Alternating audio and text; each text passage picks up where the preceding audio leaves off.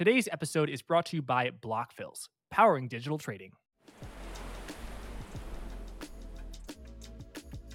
Very happy for a very special conversation on forward guidance today. We have three experts on the topic of commercial real estate. Happy to welcome back John Toohig, head of whole loan trading at Raymond James, Thomas LaSalvia, head of commercial real estate economics at Moody's Analytics, and Victor Calanog, global head of research strategy for real estate private markets at Manulife Investment Management. John, I'm going to start off with you. Just how bad is it out there? We're reading headlines, day by day about pain in the commercial real estate market, and because it's private, transaction volumes are down, so it's not being realized in the price. Just how bad is it out there in commercial real estate?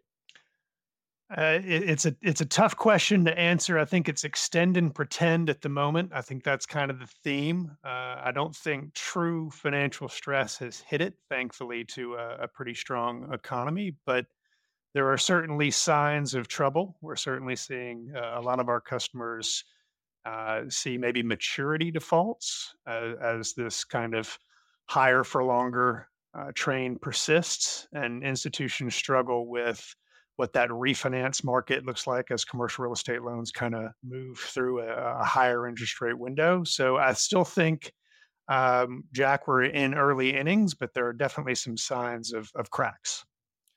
And so let's just talk about some facts. So, John, we were talking about a Wall Street Journal article today that cited that an aggregate commercial real estate CRE prices down 16% since March of 2022. Office are down 31%, industrial warehouse down 8%, and multifamily, aka apartment buildings, down 20%. And so that, as well as hotels, are what make up a lot of commercial real estate. So do those figures sound roughly right to you, Victor, as someone who is intimately familiar with the somewhat opaque world of commercial real estate? Are those property values declines? Are they a ballpark in aggregate, close to accurate? So the cynic would probably say that, well, where are values if values are in the quote unquote eye of the beholder? I'm going to defer to Tom later for income drivers, but from a green shoots point of view, I will just proffer it up there that on the income side, which you haven't brought up, Jack, it's been remarkably stable because of a relatively strong economy for a recession that didn't quite happen, right? But on the value side, as you mentioned, it's directionally similar. Let me share some numbers from NCREIF, which tends to track institutional grade properties, where institutional investors like the Manulifes of this world tend to invest and or use as benchmarks.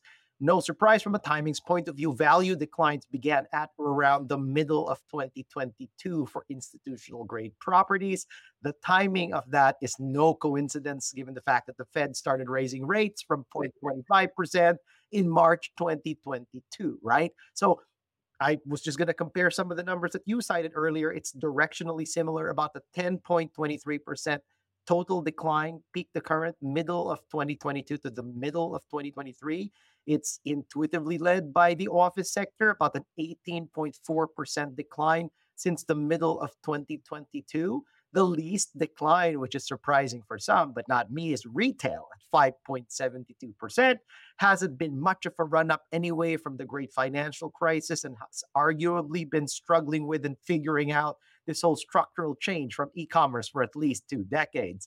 Multifamily down about 8.8%. Industrial and hotel down roughly a bit less, but about the same, 7.3 to 7.4%. A few caveats, just because we need to keep things honest. All of this is based in around 11,000 institutional grade properties, 10,893 to be exact. That's generally the kind of properties that institutional investors favor anyway for what are called core plus funds, which tends to invest in stabilized properties as opposed to new construction.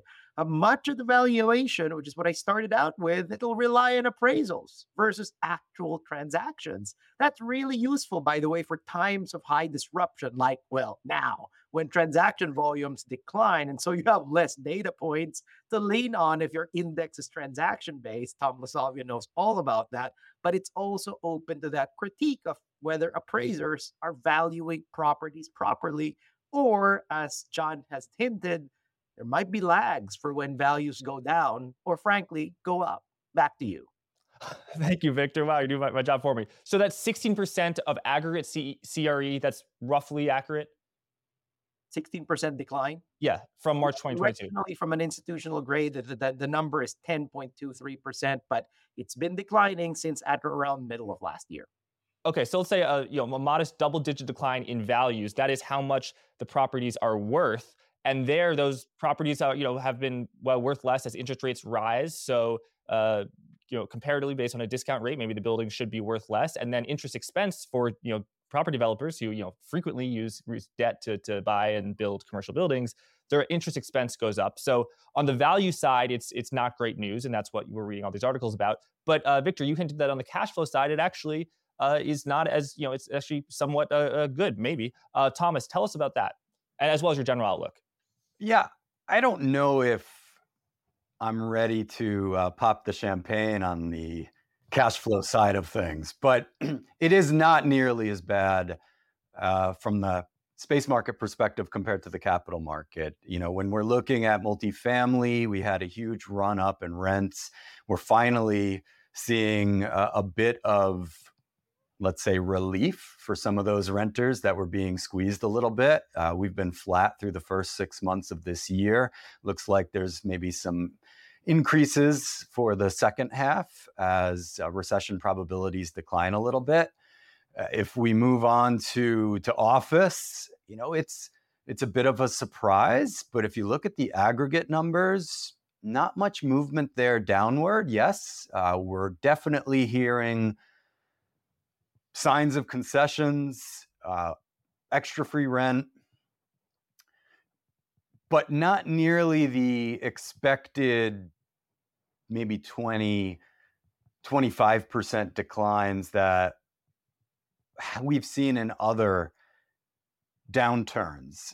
This is not a financial crisis, at least not of yet, and maybe we can get to that a little bit later, but all of these office using firms, for the most part, have held up well when it comes to their revenues, their profits.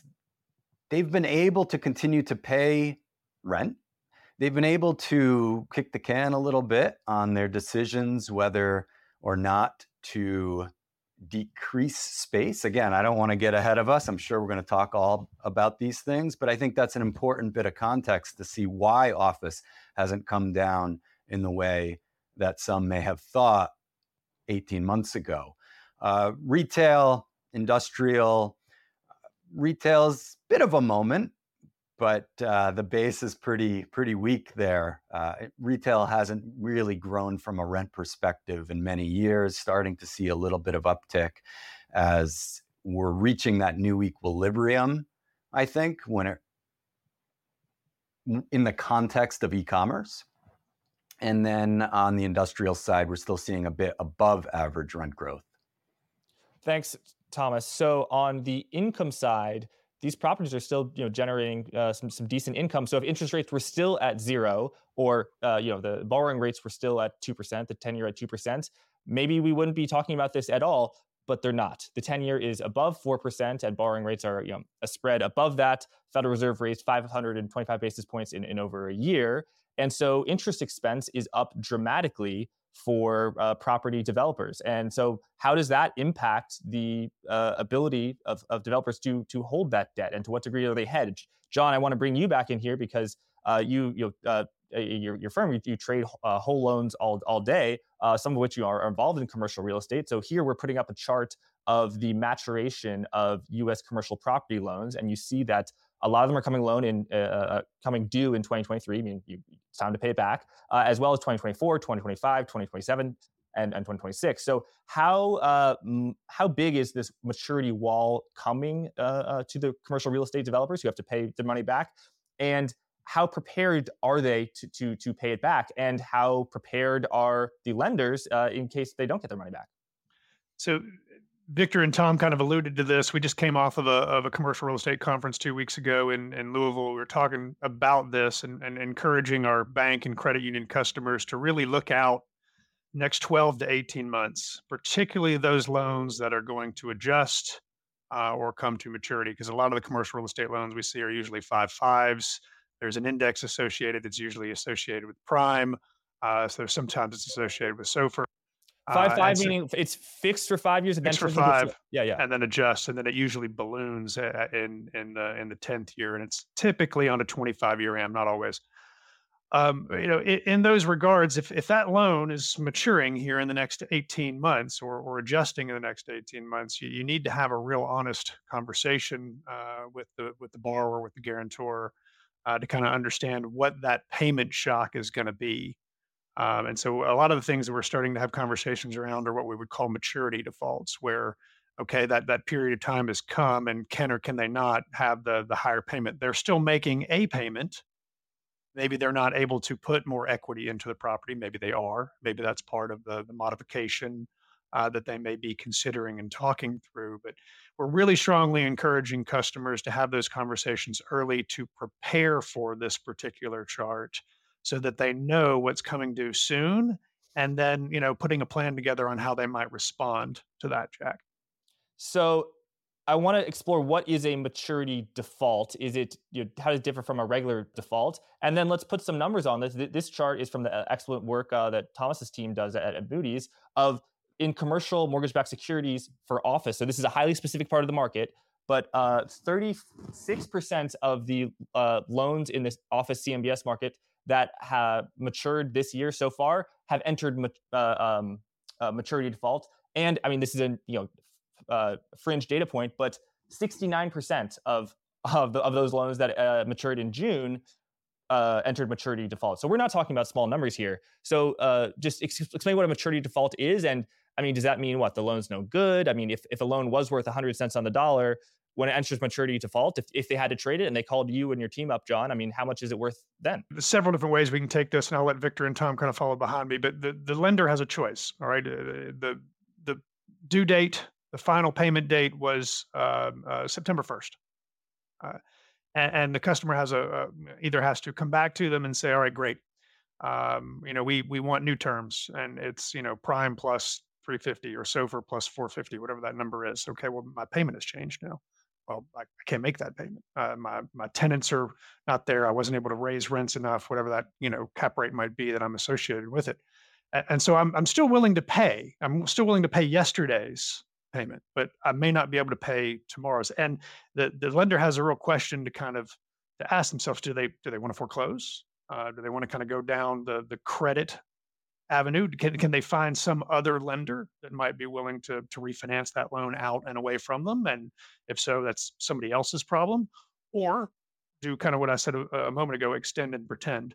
Do we allow the customer to modify the loan to kind of limp forward in this higher interest rate, but maybe they forgive a payment, or maybe they allow them to go interest only for a moment, or modify whatever that cash might be? Or if you can, in a perfect world, get them to put more equity in, get them to kind of revalue the asset. But in the lack of trading data that is there, and the lack of assets that are trading, kind of as Victor alluded to, that can sometimes be a problem for both the lender and the borrower. Tom or Victor, anything that you might jump in beyond that? I do think that there is a focus point here. Unfortunately, we're going to have to pick on one particular property type, right? Jack, John, you've spoken about it. It's not exactly the elephant in the room. It's the office sector. It's the uncertainty around the future of the use of this asset class. And Tom's been tracking this pretty intensely, but it's really, really hard to forecast where even the income drivers from that property type is going to come from over the next few years. I'll give you a sense of my world prior to my joining Manulife as head of research and strategy. We created all of these models, right? And you're like, if you're trying to forecast income drivers, how do you do that when you've got a bunch of very, very large employers who are still not sure about their space needs over the medium to long term? And so I just want to take a step back and go and say, yes, Jack, we're going to hop all over the place, different property types, even alts these days, data centers, self-storage. Great factoid, a lot of the funds that were raised from so-called dry powder from private equity going to self-storage, more than half of it, right? And so, but we're talking about distress.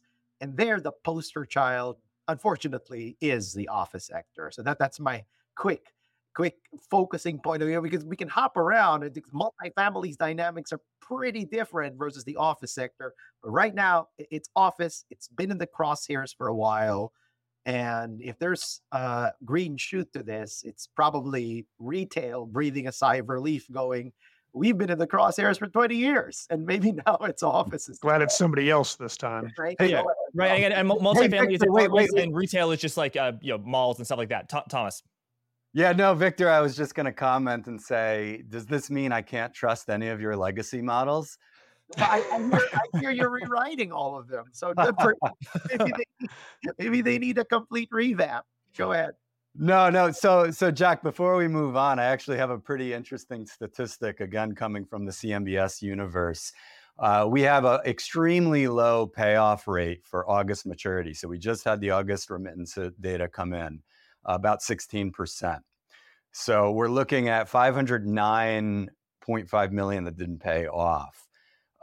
What's interesting about this, though, and John mentioned it earlier, is nearly every one of those properties, those loans, were still performing. There were still payments being made on them. And this is within office, right, specifically.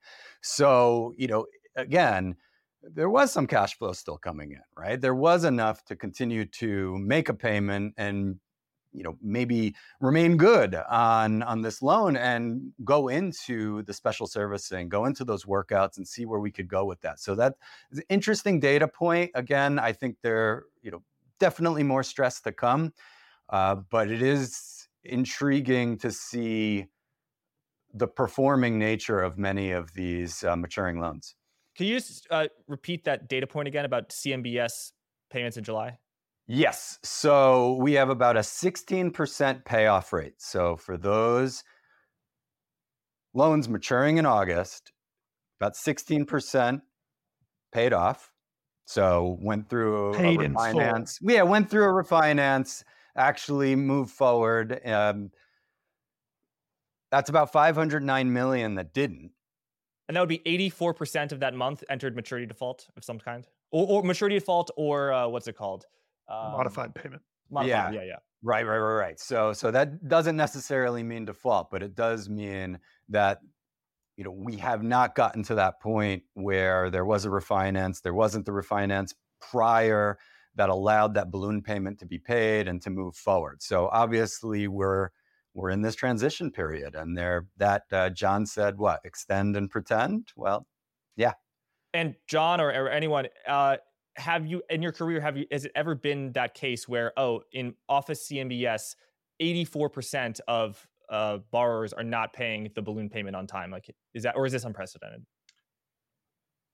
I think a lot of people want to draw parallels to 2008, which was more of a mortgage crisis than this, but it's a similar story. Mortgages, though, I mean, they're fully amortizing, right? And either you can make the payment or you can. I think the differential here being a balloon payment in commercial, a lender has an option, right? I mean, they're not getting their full principal back in that. The idea is to refinance and extend it. So the issue here, though, Jack, is that we haven't hit the wall. We haven't really had a credit event. I mean, the most forecasted recession in the history of ever never really came to be at the end of the day. Or maybe it's 12 months from now. But the longer we are in that higher for longer and the more benign the economy is, I think the greater this problem becomes, because more of those loans in that debt wall continue to have to refinance into a higher interest rate. Lenders have their cost of funds continuing to grow. Their margins continue to get compressed, and that kind of exacerbates the challenge going forward. They really, really need rates to fall so that we can get back to kind of yesterday's payment stream and yesterday's cash flow levels, and as opposed to we slowly kind of limp into this. As to your question specific, have we ever been into a window of time where we've had 80%? I don't have that particular number in my head that I could pull out, but I would think that Tom or Victor would probably say that's historically a pretty high figure. I would guess that's pretty true. And Victor, who owns the equity in all these commercial properties? Later we can get onto who owns the loans, and it's not just the banks. And I want to ask John about that. But in terms of who owns the equity in the buildings, who are the developers and who are the investors who invest with the developers? There is a publicly traded REIT market, for office REITs, multifamily REITs, but it's my understanding that that's only a fraction of the market. So when we talk about, a 16% decline or a 10% decline in property values, who's kind of feeling those declines? It really does vary by geography, right? And there's still a whole lot of commercial properties out there, particularly in the US, even more so in Asia from a relative proportion point of view, that are really owned by private owners. This would be private equity real estate firms, smaller owners that don't necessarily list their shares and or are compelled by regulators to, for example, value their assets on a periodic basis. If you want to be honest about it, you do have institutional investor pressure. So I'm talking about private equity real estate, just because we have a bit of a window on that. You're going to take a look at data points published by surprise, PERE, private equity real estate. You've got institutional real estate investor, REI, they trend that stuff out. And when you take a look at their annual rankings for how much funds are raised, for example, that's one measure of who's shelling out the capital, who's raising capital to buy these things from a private point of view. The ones that typically top that list, you will see names like Blackstone, you'll see names like Brookfield, and they are, depending on their corporate structure and domicile, Brookfield's a Canadian company, for example, they have different reporting requirements and pressures internally and externally as to where, hey, this is just not an asset that's necessarily marked to market as frequently as public equities. And I think that addresses part of what John's trying to point out here, where, hey, if it's going to be higher for longer, where are values really going to go? And what slice of the elephant are we viewing here? Green Street does a great job. They were cited all over the place. So does MSCI and RCA when they're coming to take a look at which slice of the elephant is at. But there's opacity there. There really is opacity, because much like that story on the resi side with a lot of homeowners that refinanced at really, really low rates in 2021, not really needing to sell at this point, right? Well, will are home prices just stable? Because is there a floor on home price declines because of that less of a need to actually revalue stuff from the transaction side? Is the same analogy appropriate for commercial real estate at that point because of that relative private ownership and opacity that's out there? So yeah, I'll leave it there, because of course we can talk for an entire hour about this. But back to you, Jack. Thank you, Victor. And how big is the delta between the quoted prices you're seeing in the publicly traded REITs, which trade every minute of every trading day, which own very similar properties, to the privately traded REITs that mark their positions either every month or every quarter, and who, by the way, if they net asset values stay high, they get a larger percentage, or they get a percentage of that, so they kind of have interest to have a high value property. So how, I know that delta exists right now, but how wide is that delta, Victor? And would you say was there any time in your career or where it's been this wide? I'll give you the lags. Usually, public REITs and public valuations tend to lead, quote unquote, private measures of valuation by anywhere from 2 to 3 quarters, right? So I'll give you that lag.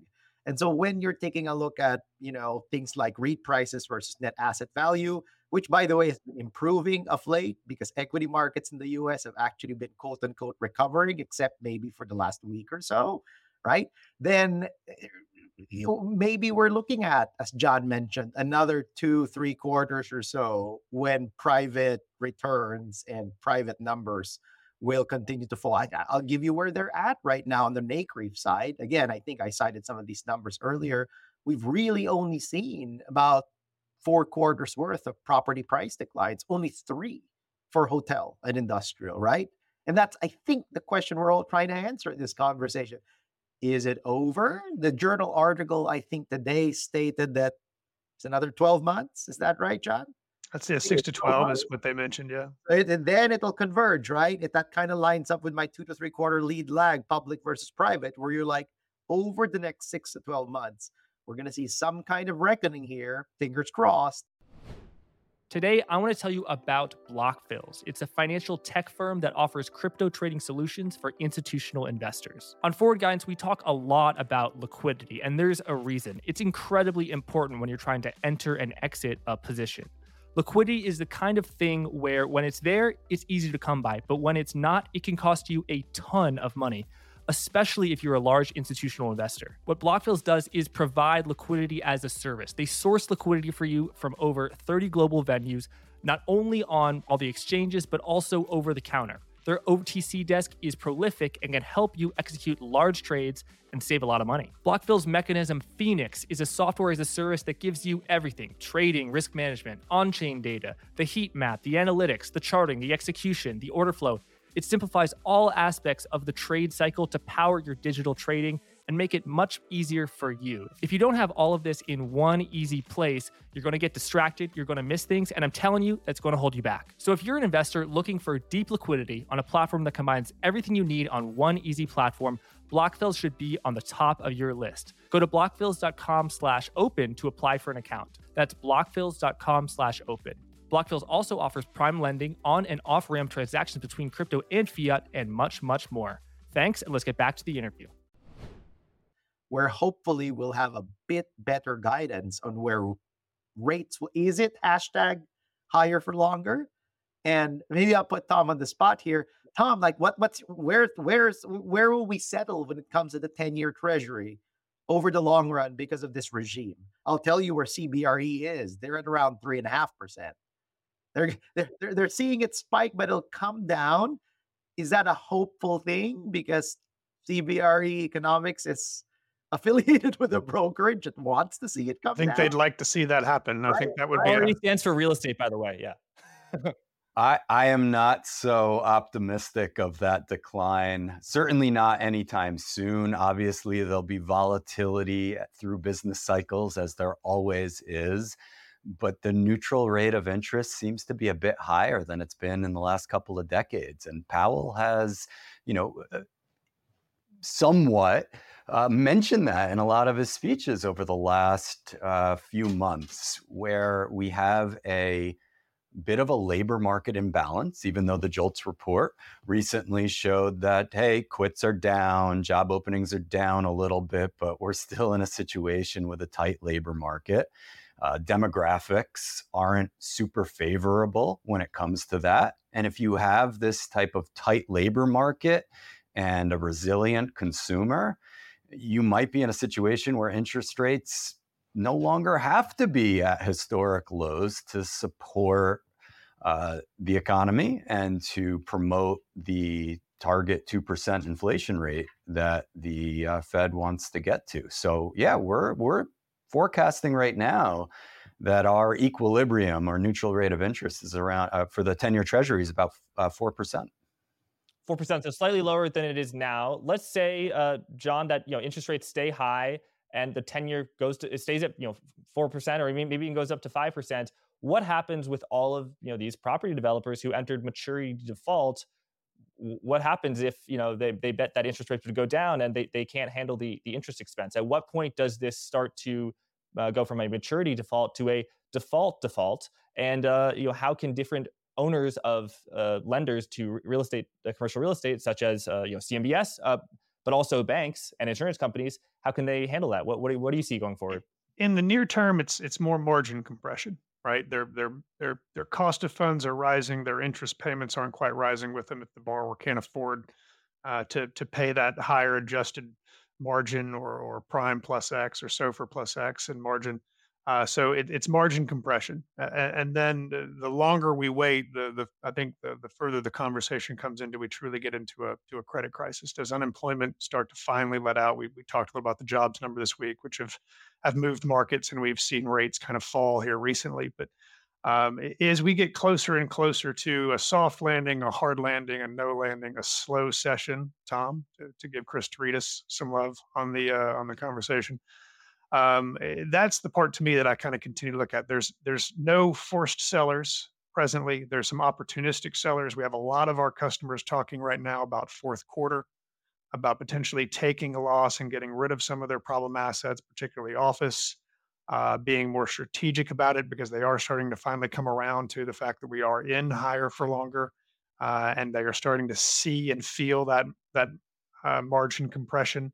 which is a feel-good story for them and their investors, where they can say, we got rid of the market compression, we got rid of the problem assets, we've now freed up that capital to go put it into higher new origination earning assets that can qualify at the kind of current debt yields and cap rates that are needed. And that's the story that a lot of our customers are coming into the fourth quarter trying to evaluate, so they can see what this might look like as they get into the middle part of next year. John, just going to ask another question for you. In our last conversation with your colleague Randy Woodward at Raymond James, the sound of how I understood you were describing the state of the loan trading market at that time for commercial real estate was not a whole lot was trading, and you'd either trade a loan at $100 for a property, a loan against property that everyone knows is money good, or it's, oh, we have a problem, this is going at 50 cents. How has the liquidity in the commercial real estate loan market, which you witnessed firsthand, how has that changed over the 2 or 3 months since we did that interview with Randy? Yeah, Tom, Victor, and I were on the panel back in, guys, what was it, April or May, for the Raymond James conference, and one of the terms that was coined by Owen Lefebvre from Bank of Tampa was trophies and trash, and I still think that's the case today.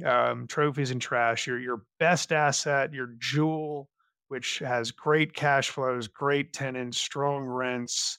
That's fine. That one's trading strongly, and then that dog, the office that Victor's speaking to, that the tenants have fled. It's in San Francisco. We all know kind of the forecast there. It's 10 years before they can convert that asset into condos or repurpose it, and it's a long-term fixer-upper play. And I know I need to sell it at 50 cents on the dollar. Those are the two type assets that are kind of moved, which speaks to the valuation issues that both Tom and Victor have been mentioning, the lack of transactions, the lack of transparency. Victor used the word opacity. It's a very opaque market in that without those data points, those comps to pull from, it's very difficult to say what those valuations, how real they are. And I in the Wall Street Journal article and Victor's comment on, commercial real estate values are down 10, 15%, 16%, whatever the number is. I think that's really hard to peg just because of the lack of trades to really truly say, is that a real number, or is there just not many data points to validate that? Hey, since you did mention San Francisco and a specific geography on topic, can I just interject somewhat of a more positive take on this? I'll give you some perspective from our neighbor up north because one, Manulife is a Canadian company, and two, I have global in my title. So I do have my part of my remit is to take a look at places other than the US. Really interesting factoid. Did you guys know that there are generally lower markdowns for Canadian properties and even Canadian office properties? Maybe I'd estimate a third or less versus the US. And so think about that. If we're looking at 16% in the US, it's a fairly marginal 5% markdown for Canadian office. What's driving all that? Well, one, as Jack had mentioned, number one, in the US, we've raised rates at a very quick rate, and with a 525 basis point delta between March of 2022 to last July's rate increase, that's a pretty fast clip. Now, Canada, the Bank of Canada began raising rates at the same time, March of 2022, but they went from 0.5% to 5% last July. So that's a 450 basis point clip, and that 75 basis point delta does not seem like much, but in this world, I think that kind of matters. So that's one driver to go and say less interest rate pressure on the Canada side. The second, I think, bigger driver is that we've hinted at this, but Canada property prices did not experience the same run up from 2020 or so till early 2022 versus the US. Here's one amazing statistic from MSCI's quarterly property index, which they published for both US and Canada, and somewhat comparable. The delta is more than 2x. You've got US property values rising by over 20%. From like early 2020 to mid 2020, when we thought the world was ending because we were shutting down. That was one somewhat counterintuitive finding, right? Commercial property prices, there was a slight dip for like one quarter. And then while the world was shut down, property prices kept increasing. Canadian property prices increased too, but only by around 10.2%. So that's much less of a height from which to climb down for Canada. And here's something for John, I think, to think about. Lending structures do matter. There's data out there suggesting that IO loans became more interest-only loans became more prevalent in US CMBS lending from 2013 to 2021, went from around 51% of the total to 88%, according to TREP, for example. For banks and life goes, we do have more advertising loans. So it's not all IO, it's more like 38%, according to the Mortgage Bankers Association. But a lot, if not most of Canadian loans are amortizing. You know what that means? That generally means lower unpaid balance and therefore lower LTVs, holding V constant, less distressed debt, I think likely means less conversations around price declines and markdowns, right? It's a 50% LTV, for example, mathematically speaking, means you can take like a 50% price decline for your office property or your asset and still kind of be in okay, right? And so as long as you can pay your interest and more and balances with relatively healthy DSC. So really interesting geographic differences, and we haven't even gotten to just office physical occupancies, which are worlds different in the US versus say Asia. Back to you guys. You mentioned loan to value though, Tom or Victor. That's one word, and Tom and I have talked about this a couple times as well. We don't even bother to use that number anymore. Really hard. It's really hard. It's just it doesn't even need to be in your mouth. It's very clearly it's just cash flow. Cash flow, cash flow, cash flow. What And cash flow is coming in? you're right. We've been talking through this the entire time. Are they still making a payment, the payment?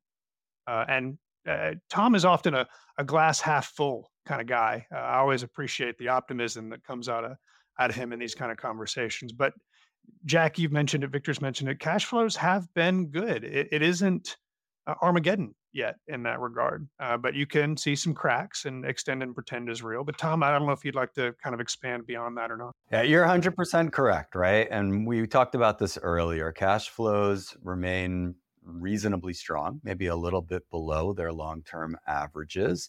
And from a forecast perspective, we need to see some stress in the economy before we're really going to see that type of downward pressure on rents and occupancies, right? Obviously, yes, there's some structural change going on in office, and there are properties, neighborhoods, cities that are going to struggle more than others.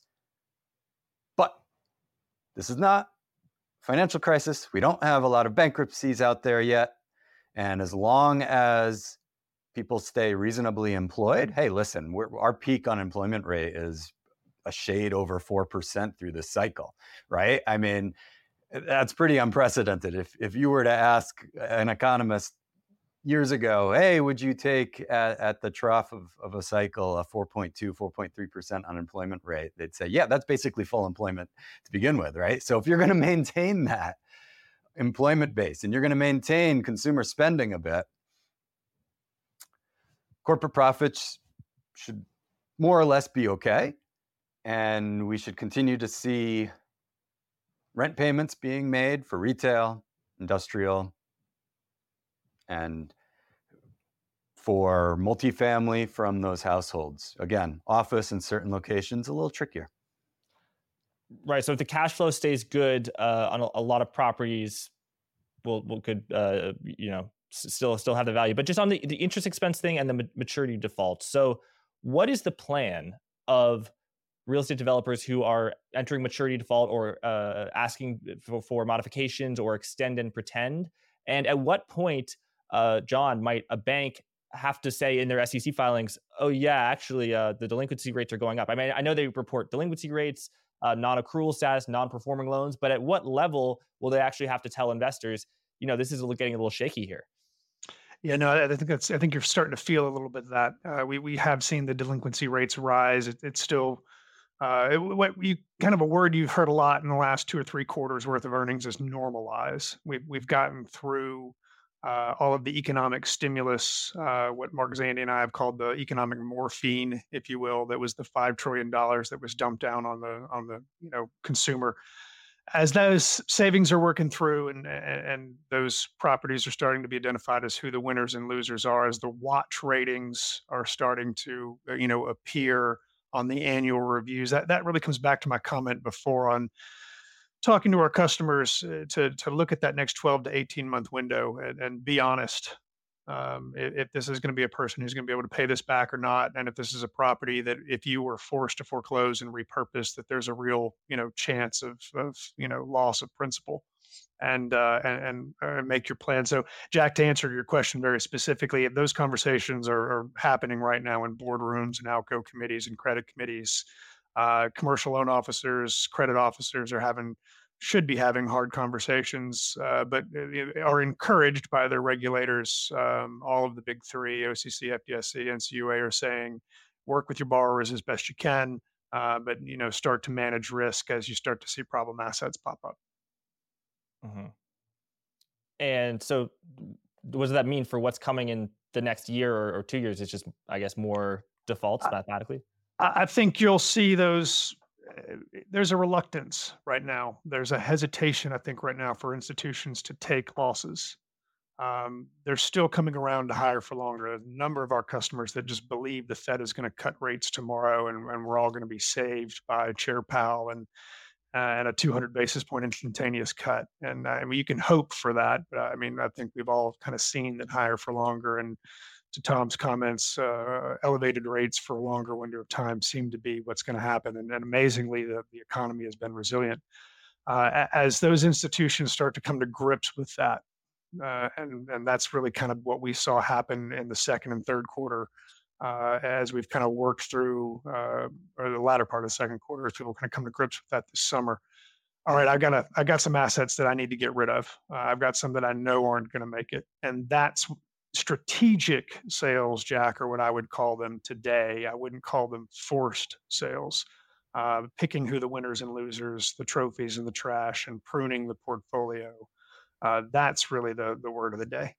Yeah, you've seen some large banks go ahead and put some large portfolios on the market and have had a little bit of success actually getting that transaction. You've seen that strategic default by some of the big players within office, even a few multifamily strategic defaults out there, just as they're adjusting, right? And I think that's what we're going to continue to see is this adjustment period. So maybe I asked the question. Sorry, Jack. As we move, and I know we've been hinting at it here too. But so much of where interest rates and policymakers are going is very much dependent on whether or not we encounter a bump in the road in the economy. Right? You've got a lot of folks walking back from their predictions of that recession that never happened.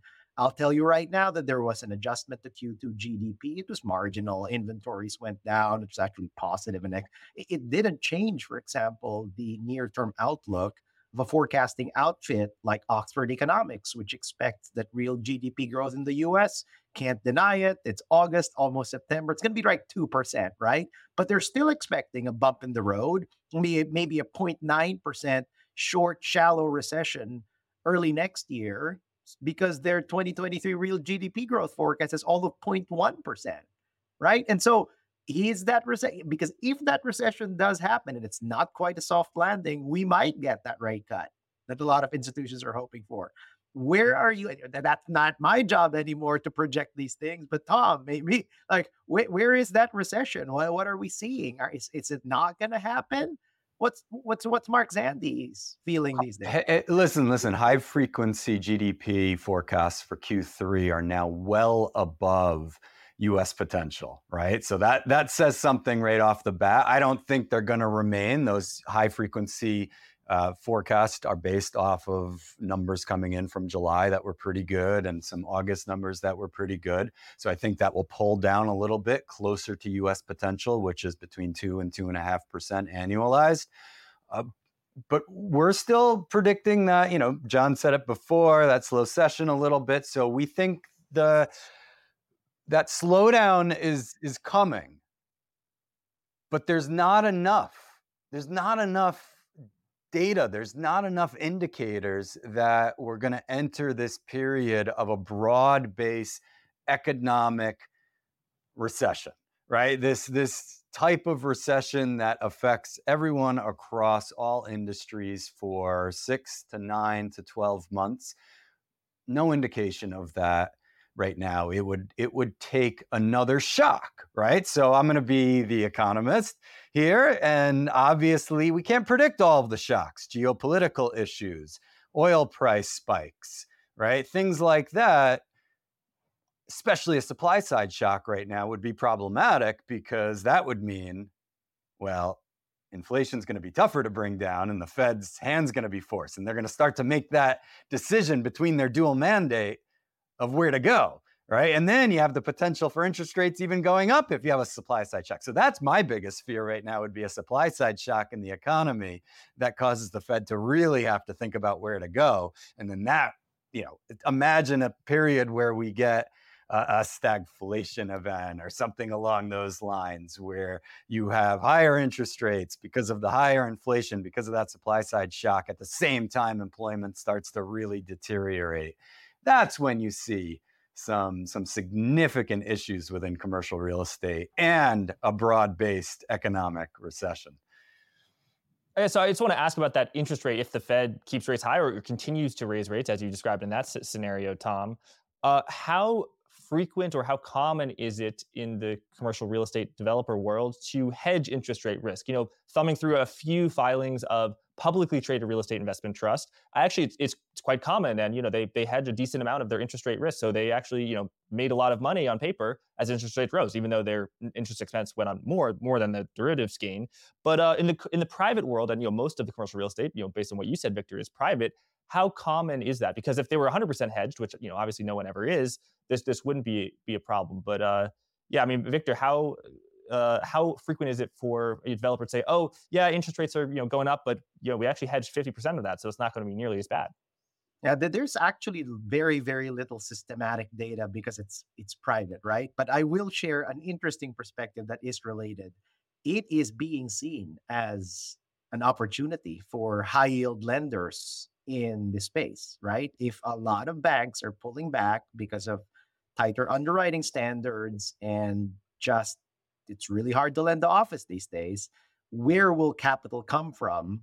And I think there are a lot of even life goes and investment management companies really taking a look at the high yield debt market to go and say, well, actually it is an opportunity, isn't it? If other sources of traditional capital aren't stepping up.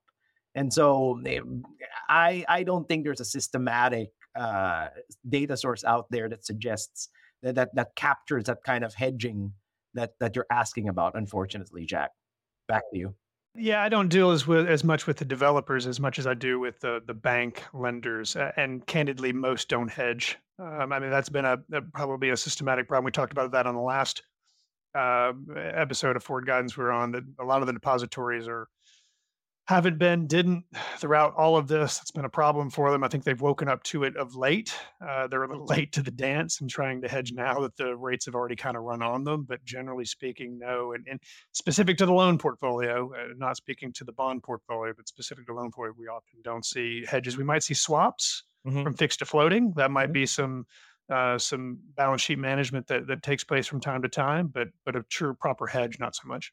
Got it. Now let's put on this chart from your team, Thomas, about bank and life insurance companies lending to commercial real estate. So I guess this is new originations exploded higher in late 2020 and 2021, but it's declined over the past 3 or 4 quarters. Are you seeing those traditional lenders, banks and life insurance companies, pull back, and the private credit folks who go on the TV channels and say, oh yeah, we're actually seeing opportunities to make loans at 16% to distressed office investors? Yeah, no, we've seen a good deal of pullback, and that's coming from guidance. Obviously, when it comes to some of the larger banks, they're going to have to be more conservative. They're going to have to hold those reserves. So you're looking at very little activity. When I speak to a lot of my connections at the more regional and smaller banking institutions, it's relationship lending, right? They're willing to go out there with those that have strong deposits within their institution, strong relationships. They don't want to lose those relationships. They want to do good for those folks that have been sticking around and want to stick around for a while, because again, there's going to be more opportunities coming out of this. So there's some lending going on there, but overall it's pretty frozen. And then that leads to Victor's comment before as to opportunities for others. And, this is going to be maybe a once in a lifetime opportunity for a variety of reasons within commercial real estate. Maybe it's on the equity side, the lending side. Maybe it's, for certain investors that have dry powder, have capital ready to go to deploy once some of that distress does come in that John was talking about over the 6-12 months. There's going to be some good opportunities for sure. Now, I think just real quick to add to that, Jack, you do keep on saying developers, right? There's the developers and the quote unquote asset managers who aren't bringing new product to market, but are managing existing stock. In the same vein, when you take a look at lending, and Tom, I did listen to your quarterly economic briefing a couple of weeks ago. I do think this originations chart also includes refi, right? So it's not just loans. In other words, if you want to make that nuanced difference, and John knows this better than I do, construction lending, gosh, pretty much to a halt at this point. Not a pretty space. Yeah. Refinancing, everything we've been speaking about right now, the overall numbers for every type of lender, including non-bank lenders, is down about 38% for 2023, according to the latest forecast from last July from Jamie Woodwell at the Mortgage Bankers Association. That's banks, life co's, CMBS, and everything, right? Down about 38%. To be fair, it was really only down about 8%. That's a moving target because they have to revise these things, but I do love their numbers because they actually collect it from lenders, right? That's why it also takes them time to come up with a final number because, hey, if a very, very large bank hasn't turned in their numbers, well, those numbers are going to shift. But their latest numbers suggest about a 38% decline in originations total for both construction and refi. John, are you hearing? Yeah, no, that's the feel, Victor. Build or what? 100%. That's been the feel for a while, and it is lagging. And quarter over quarter, we have seen lending kind of drop. It's liquidity driven, Jack. They're waking up to CDs at 5%. They're waking up to rising cost of funds. They're waking up to the Federal Home Loan Bank 5%. They're looking at the discount window. The new process that they have for being able to pledge assets, BTFP. This is actually a great slide. It very much shows what's happening in the market today. Now, that also is an opportunity. I've talked to a number of our customers too, as we've alluded to, and if they can find very attractive deals at debt yields and cap rates that are outsized to their normal expectation because that competition has retreated. We do have a couple of customers saying, "Man, I think I can earn 8, 9, 10% kind of returns on a property I probably wouldn't even have gotten a look at before. It probably would have gone into a CMBS deal, and it's coming to me as a bank loan."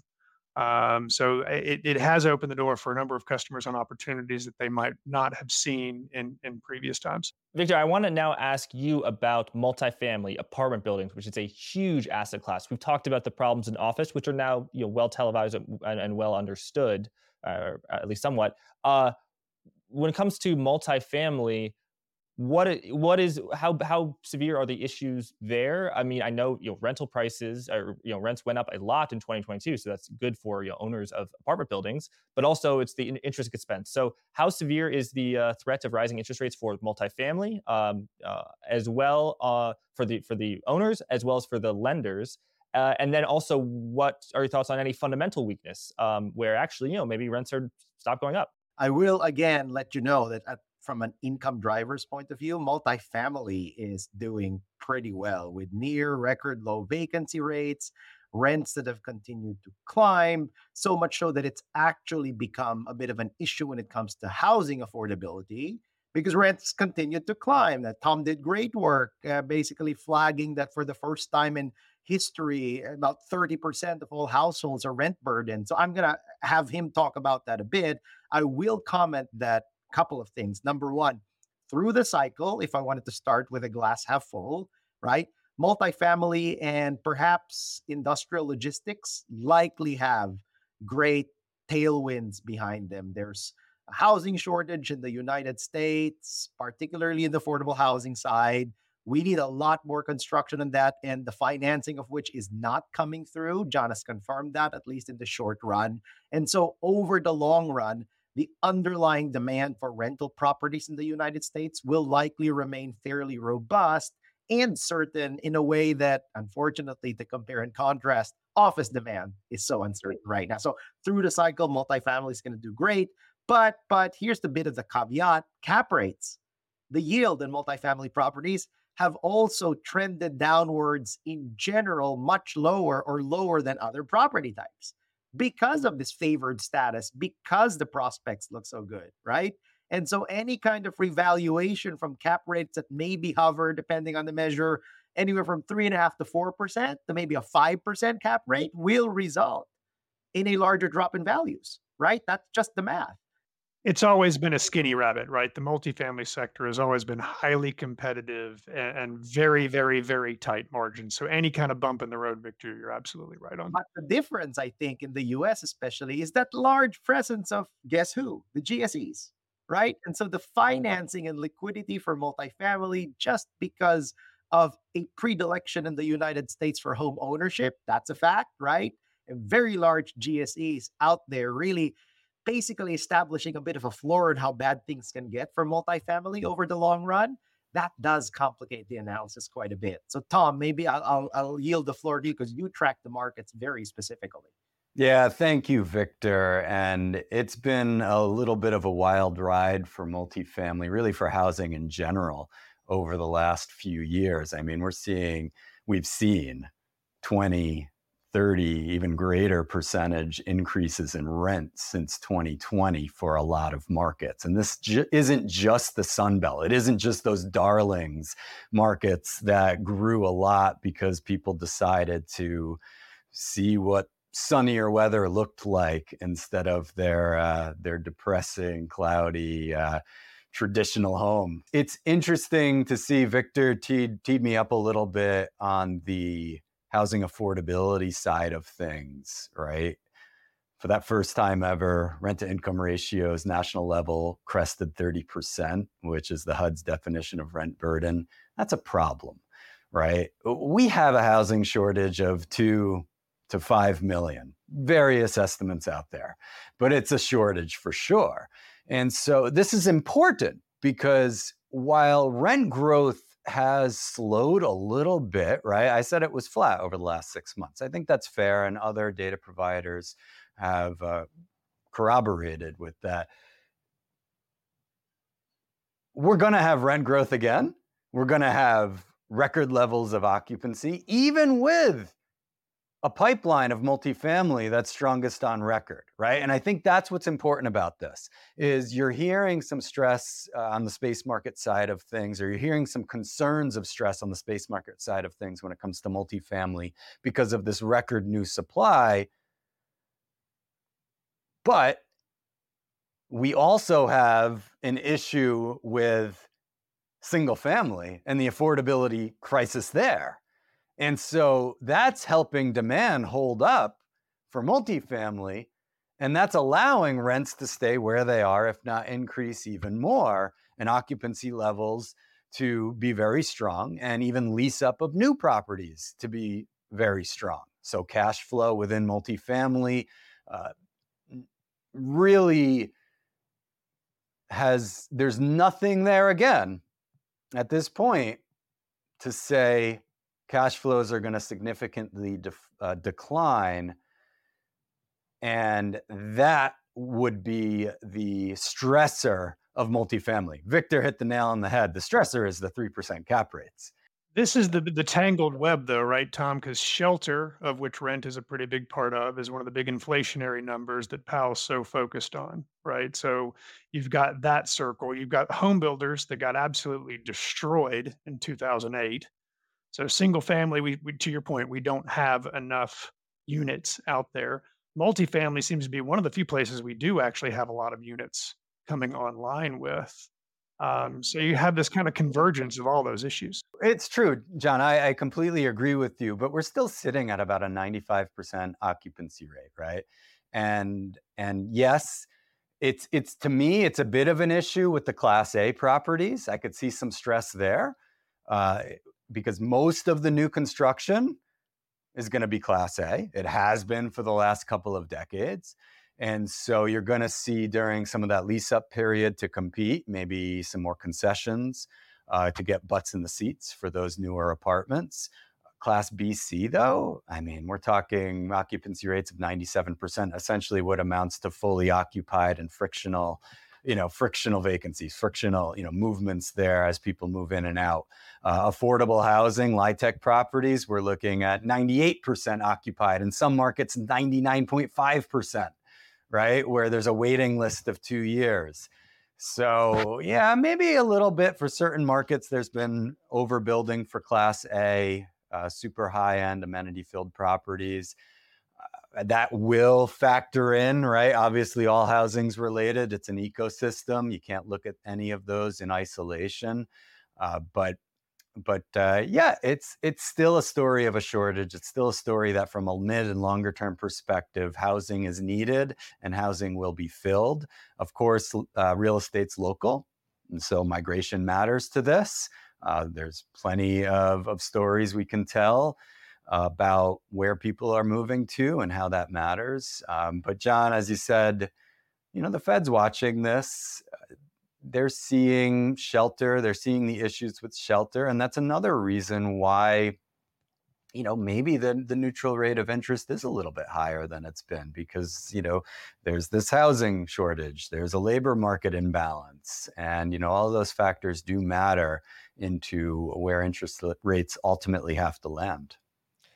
And so, Tom, if the property was bought with a 3% or 4% cap rate when interest rates were at zero, what is the cap rate today if you factor into the price? What would you get if you sold the property now? I would say, maybe I'm wrong, but theoretically, a cap rate is impossible to be lower than a treasury rate, right? Because you'd never invest theoretically. You never invest in a somewhat risky, a lot more risky than treasury property if you could just buy the 10-year and go to the beach. So what are the cap rates looking now? And cap rate, I think, is a net operating income divided by the price you paid for that property. So the price you I'm going to enjoy watching this one, Tom. I'm going to watch you dance on this one. Put your tap shoes on, my friend. Put your tap shoes on. The majority of transactions we've seen with net operating income and the financing rates, we've actually seen negative leverage for multifamily over the last year, 2 years or so, with the expectation, realistic or not, that cash flow will be able to grow.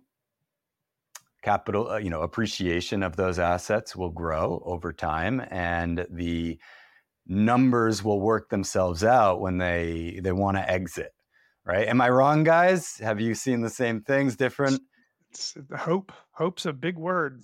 You can hope in one way, or you can get cash flow in the other. You're kind of highlighting one of the issues that have kind of bubbled up here of late. So negative leverage, what does that mean, Tom? So we're looking at a situation, right, where the interest you're paying on debt is higher than your cap rate, right? It's higher than the return. So that's an issue, right? We're looking at a situation where, it's going to be tough if you had to liquidate immediately in that type of situation. And that comes back to the credit shock, Jack. So far, no forced sellers. If forced to sell in a negative leverage situation, you might start to see things kind of spiral downward. And I guess we can now put on this chart, which is shows the spread between buyers and sellers' price expectation. So what does this mean, Tom? So we're looking at a situation where sellers still have that hope, still have that math in their own minds, where rates come down a little bit, where cash flows are such that support higher values in buyers. They're not ready, right? They're certainly not ready or willing to go to that level with the expectations a little bit more of, hey, financing rates are high. That means, from the mathematical perspective, that I can't buy at that asking price. And Jack, in our last episode, we talked about how the mortgage market has kind of reset. Mortgage market and the consumer is ready for kind of, ready is not the right word, but it's come to grips with a 7% market. This is the example where the commercial real estate market just hasn't quite come to those grips yet. And this I thought was a great graph from the Wall Street Journal this morning. And this is what I would call that gap between a buyer and a seller. A seller still wants par or better on their loan. The buyer saying it's just not worth that. As we project the cash flows going forward, it's a discount, and that's what often turns into a no trade in my world. Just we're too far apart in price. The bid ask is just too wide. It's a bridge I can't cross. So And this is from MSCI, right? Yep. it was in the journal this morning, but correct. Yeah, MSCI was the source for it. But this is the challenge in the commercial. This is why you're not seeing the valuations. This is why you're not seeing the transactions. This is the issue that I'm seeing on the trading side of loans these days. Yeah, Victor, what are you seeing in the multifamily world? What's your take on apartment buildings where, okay, the cash flow is still really good, it's grown, but the interest expense, it's grown so much that I guess you have a lot of properties. I don't know if Tom indicated a percentage or a number, but where, yeah, you're paying more in interest expense than you're getting in rent. That's a problem. It is, but remember, you can be cynical about this or somewhat optimistic, right? If you're looking at a single asset owner, then that math works. If you're looking at a portfolio of properties, then there's a bit of depth here when it comes to pockets and making sure that the overall free cash flow is able to service the debt. You've got one property that might be underwater, but you've got trophies and trash. As John said, you've got more trophies than trash. You can actually make those debt payments, right? And so we tend to look at commercial real estate because we do need to simplify from an atomistic perspective, right? Oh, one property has rents that has gone down and the loan is attributable to that one property, and interest and principal payments are much higher than what the income, not just rents, right? But you got to take a look at the income component. There are expenses here that need to be managed, right? But if you're looking at a portfolio, then you might actually be doing fine except for one or two dogs, right? And I think that's where this slow moving train becomes more complicated to call, because a lot of these large institutional investor types that are willing to disclose a lot of price data and income data to us have a portfolio of properties, right? It's not single asset, single borrower. So is that one loan that they took is not directly attributable to that one property that may now be subject to default and or foreclosure. Yeah, Victor, this is somewhat off topic, but I think it's worth mentioning. You alluded to the expense side of the equation, and we haven't talked about that enough. That expenses are rapidly rising. We've done a lot of research on the insurance end of things, and it's an exponential growth when it comes to insurance within multifamily. And that is problematic to all of this. We're talking cash flow, we're talking, rents and occupancy still holding up strong. But that expense side is worrying for multifamily too. And I think it is a valuable part of this conversation. Yeah, those that are electing to self-insure, a couple of hurricanes, an earthquake, gosh knows what, you can have a real problem in that regard. So, and the cost of that insurance is doubling, tripling in some cases. It's an issue. Yeah, you're right. Where we get into localities, right? You're like Florida and California, and Tom, the research that you guys did on we have insurers pulling out, right, of these areas. And that's always been a problem in Florida. We know that for sure. California, a few insurers are making statements about what they're willing to do or how they're willing to grow or not grow within those markets. But yeah, we're tracking this incredibly closely on the Moody's side of things when it comes to the geography of some of these climate risk issues. The problems are there, and, it's no longer this, politicized thing. It's the reality that insurance rates are going through the roof. So what does that mean for commercial real estate in these areas? And what type of revenues, what type of cash flow has to be coming in to support that, right? And that, I think, is going to continue to evolve and continue to be an interesting conversation, even when it comes to the migration story, right? All of this outward south Sunbelt migration, can that maintain to those cities that are in the line of the storm, for lack of a better way to put it? What are the resilience? There's so much into this conversation that I think we have to have over the next. We have to be having it now. We should have been having it 5-10 years ago, but it's going to be heard more and more over Well, the it's next. creeping into the cash flows now, right? It's creeping Yeah. into the expense associated with the loan, with the risk and the asset. I think that's a fair statement. And so I don't think we've seen a lot from the portfolio perspective of anyone really shying away. I don't know, John, on your side, have you seen anything like that where, I'm staying out of this market or that market? But I think it's coming, or at least it's part of the conversation more than ever. Not based on that comment, Tom, but I mean, we have certain lenders that are only retail, only hospitality, only multifamily, and only certain geographies just because they're a regional lender, but not someone specifically saying, I won't do Florida and the Panhandle. They just get hit by hurricanes too often and the insurance too expensive. We haven't had those specific comments yet. Is there any difference between other parts of commercial real estate we haven't really talked about, hospitalities, hotels, retail malls, stuff like that, where they the fundamentals, but also they're differently impacted by rising interest rates? So I guess let's kind of do a lightning round on the CRE asset classes we haven't talked about. Tom, let's start with you. Retail having a bit of a moment. We're not seeing much in terms of declines. Those happened within the last 20 years, and those happened for those specific assets. Class BC malls, obviously, there's a lot fewer of those now. There's still going to be even less of those going forward, but we're seeing some interesting models of redevelopment. I'm a big fan of lifestyle, live, work, play, master plan communities. That's just a pet interest of mine, and I'm seeing a lot of positive momentum there. I love walkability, so that's just my own thing, but I see retail actually doing well in those areas because it's a critical mass problem with retail, right?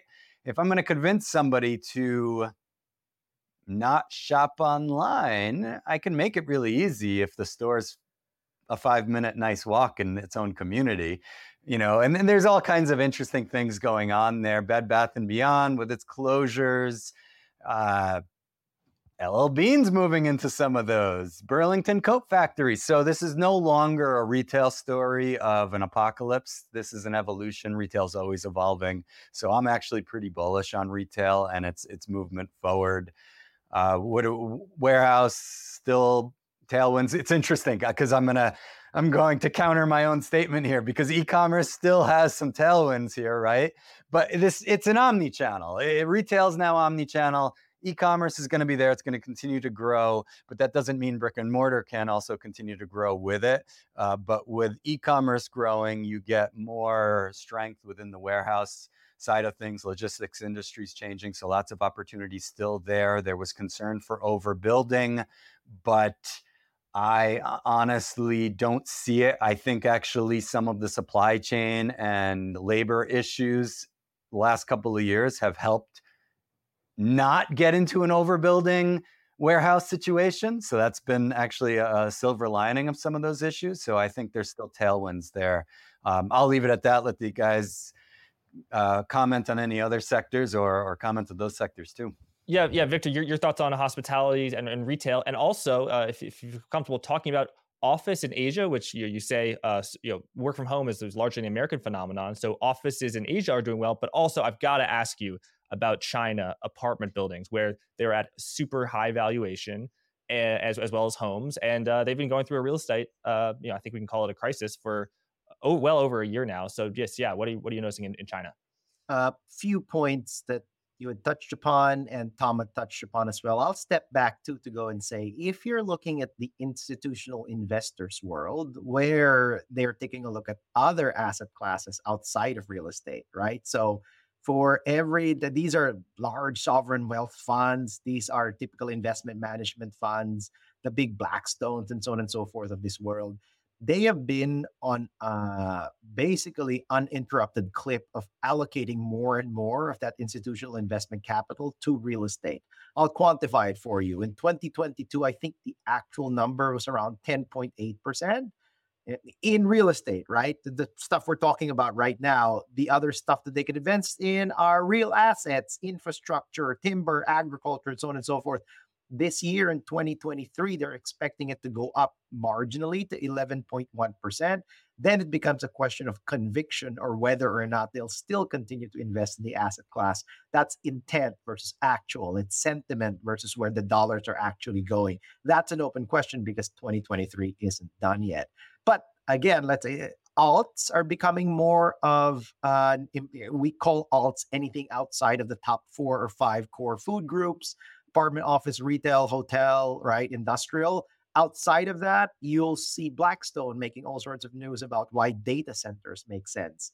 I don't think Jack Farley, Tom LaSalvia, or John Toohig's family will be consuming less data in the near future, right? Are your children going to be surfing the internet? I don't think so because mine certainly aren't. And so is there a play for data centers, not just in the US, but also worldwide? That's definitely currying favor. For stability when it comes to near counter recessionary income movements, self storage by one survey is getting a lot of capital allocation. Why does self storage tend to benefit counter cyclically in recessions? Because during a recession, typically households and businesses tend to move, right? They downsize, they may change jobs, lose their jobs.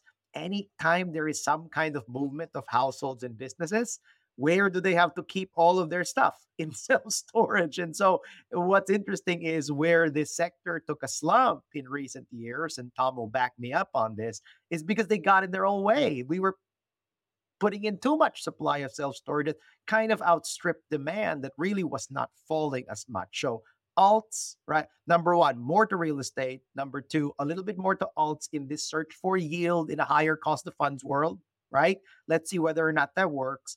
And then when you take a look at just geographical differences, Jack, because you brought it out, we're at what's the latest Castle number that you guys have seen? They publish it every week or so. We're still under 50% physical occupancy of office space, right? Despite 3 times, I think this is the third fall season where employers are going to try to make a pitch to get people to come back to the office, right?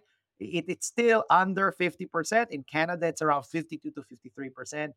Jack, gosh, in Asia, we're back to 80, 90, 110% of 2019 averages. So offices, in fact, are doing just fine in pockets in Europe and Asia if you link it to physical occupancy and where that asset class is going.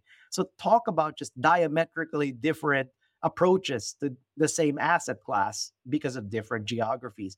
As for China, I'm going to take a step back because every so often, cyclically speaking, everyone likes questioning their business model, right? What are the headlines that you see out there? China is headed for a hard landing. They have printed too much yuan. This is not going to work. Their growth rates are slowing down. Newsflash, if you go from a fairly closed economy in 1978 to the second largest economy in the world, you are going to grow a little bit more slowly over the next 40 years versus the last 40 years, right? So it's a size problem. And number two, there's this great clip that I saw aggregating just news items from the West about China's business model. They were predicting a crash since 1990, right? So this, I'm a little skeptical about because economies are complex. Economies are very complex. So you're right. Are there a ton of white elephants in China when it comes to overvalued real estate investments? Entire towns that were built because it was centrally planned. There is an entire town adapted after a very, very quaint British town, for example, down to the pubs. Maybe they also serve fish and chips, but it's largely empty because guess what? Supply didn't follow demand. The demand didn't follow supply. They built it, but they didn't come, right? And so there are those idiosyncratic examples in China. but it's a very large, complex economy. Did you know China has just one time zone, Jack? I didn't. It goes from east to west, right? And we're struggling with time zones here in the US. Imagine China, an even wider country than us, where you say good morning at 2:30 in the afternoon, Yeah. right?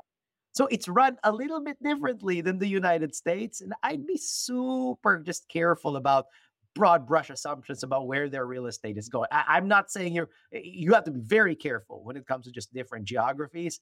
I do speak the language, for example. My wife is Chinese, and so that's one thing that I had to do, climb the Great Wall. But it's a humbling experience just now sitting where I am, talking with our folks out of the Hong Kong area. I was just there 5 weeks ago and just realizing how different these markets tend to be. And how much of Chinese real estate is owned by foreign institutional investors? Oh, very, very. So I don't have the numbers Yeah. right in front of me, but it's small, and in fact, I think it's receding just because of with unpredictable regulatory regimes Sure. and like a lower chance of like, would you invest if you had some doubt about liquidity and whether or not you can take your capital out? It's there are those quote unquote institutional and regulatory uncertainty. You would think policy is uncertain in the US. Oh gosh, like it's a whole other conversation in other countries. So I'll leave it. John, I want to close just by asking you your view on the U.S. banking system and the loan market in general. So a very broad question, but you had a lot of worries just about banks. How in your conversation with Randy, how have those changed over the past 3 months? So when you're looking at defaults, originations, deposit costs, has your outlook how has your outlook changed? I mean, higher for longer is still there. So, loans remain pretty deeply underwater, just like bonds remain pretty deeply underwater. And the kind of continued rate up has not helped.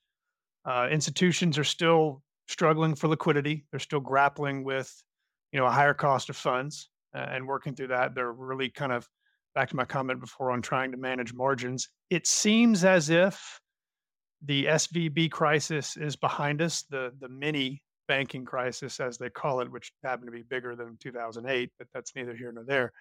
But coupled in a handful of unique institutions.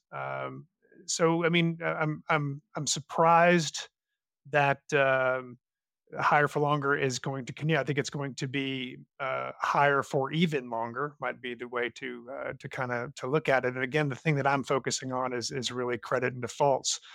Where we've seen some stress has been the lower end of credit, the younger end of credit in cards and subprime autos. We've talked enough about, I think, commercial real estate here. Mhm. Mortgage, I think, has been a winner so far. Maybe Lowest there's some, defaults in 50 years, right, for yeah, mortgages? maybe some challenges in the FHA space, but I think generally speaking, mortgage is probably going to be the hero this time and not the villain. We've seen strong growth in HELOCs. We've seen strong growth in autos, things that are shorter on the curve. Not a lot of interest at all in 30-year fixed rate or anything with extension and duration. I think institutions have enough of that already. And so they're working through that. But yes, the normalization of credit, yes, the bubbling up of delinquencies, the bubbling up of charge-offs, kind of getting back to a 2018 kind of vintage, 2019 kind of vintage of losses is where they are. And then just institutions wrestling with that net interest margin compression. Loan volumes are slowing, and they're working through deposit and liability issues. So in the Wall Street Journal article, they said over the next 6 to 12 months, it could be a good buying opportunity, great use to use some dry powder, money on the sidelines. What is each of your individual outlooks for, if we have this interview in a year, which I would love to do, what are we going to talk about then? What are delinquencies looking like then? What are cap rates looking like then? Interest rates. So I want to get you just kind of your broad, quick outlook over the next year. Tom, then Victor, then John. We've got another 8 to 12% decline across most asset types in terms of valuation. We've got cash flows remaining relatively strong, as we've mentioned earlier. The economy slows a bit, unemployment increases a little, but we're not going to see interest rates come down dramatically. Thank you, Victor. If what Tom was forecasting makes sense, and if the bid ask spread comes down, I think we may be talking about as some folks have said here, uh, pretty great opportunity when it comes to investing in real estate. You do have to be very careful, and you still have to take a look and kick the tires quite a bit. But all the signs are pointing to significant price declines and the opportunity there for maybe off-market deals to just get in there and go and say, now we're going to go take a bet on what others perceive as a risky asset.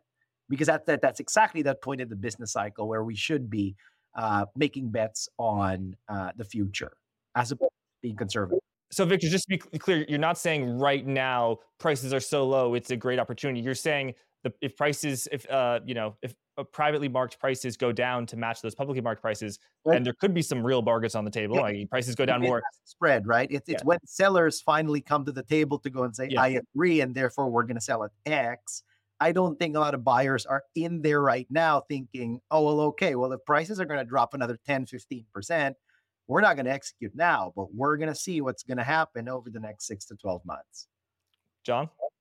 I would echo a little bit of what Victor would say, in that I think a courageous, opportunistic buyer is going to do well, but he's going to have to be met with a seller that's willing to let go of the asset. And we're going to need to see that bid and ask spread kind of come together, absent any kind of a credit shock. But those that are willing to kind of push in on assets very specifically that they know and have good mastery of that particular sector will probably outperform those institutions that take maybe a broad base look at that particular opportunity. I think higher for longer persists. I'm more in the camp of a cut that happens, mid to late next year. I think Goldman Sachs came out and said June, July of 24, which feels about right, maybe even a little early.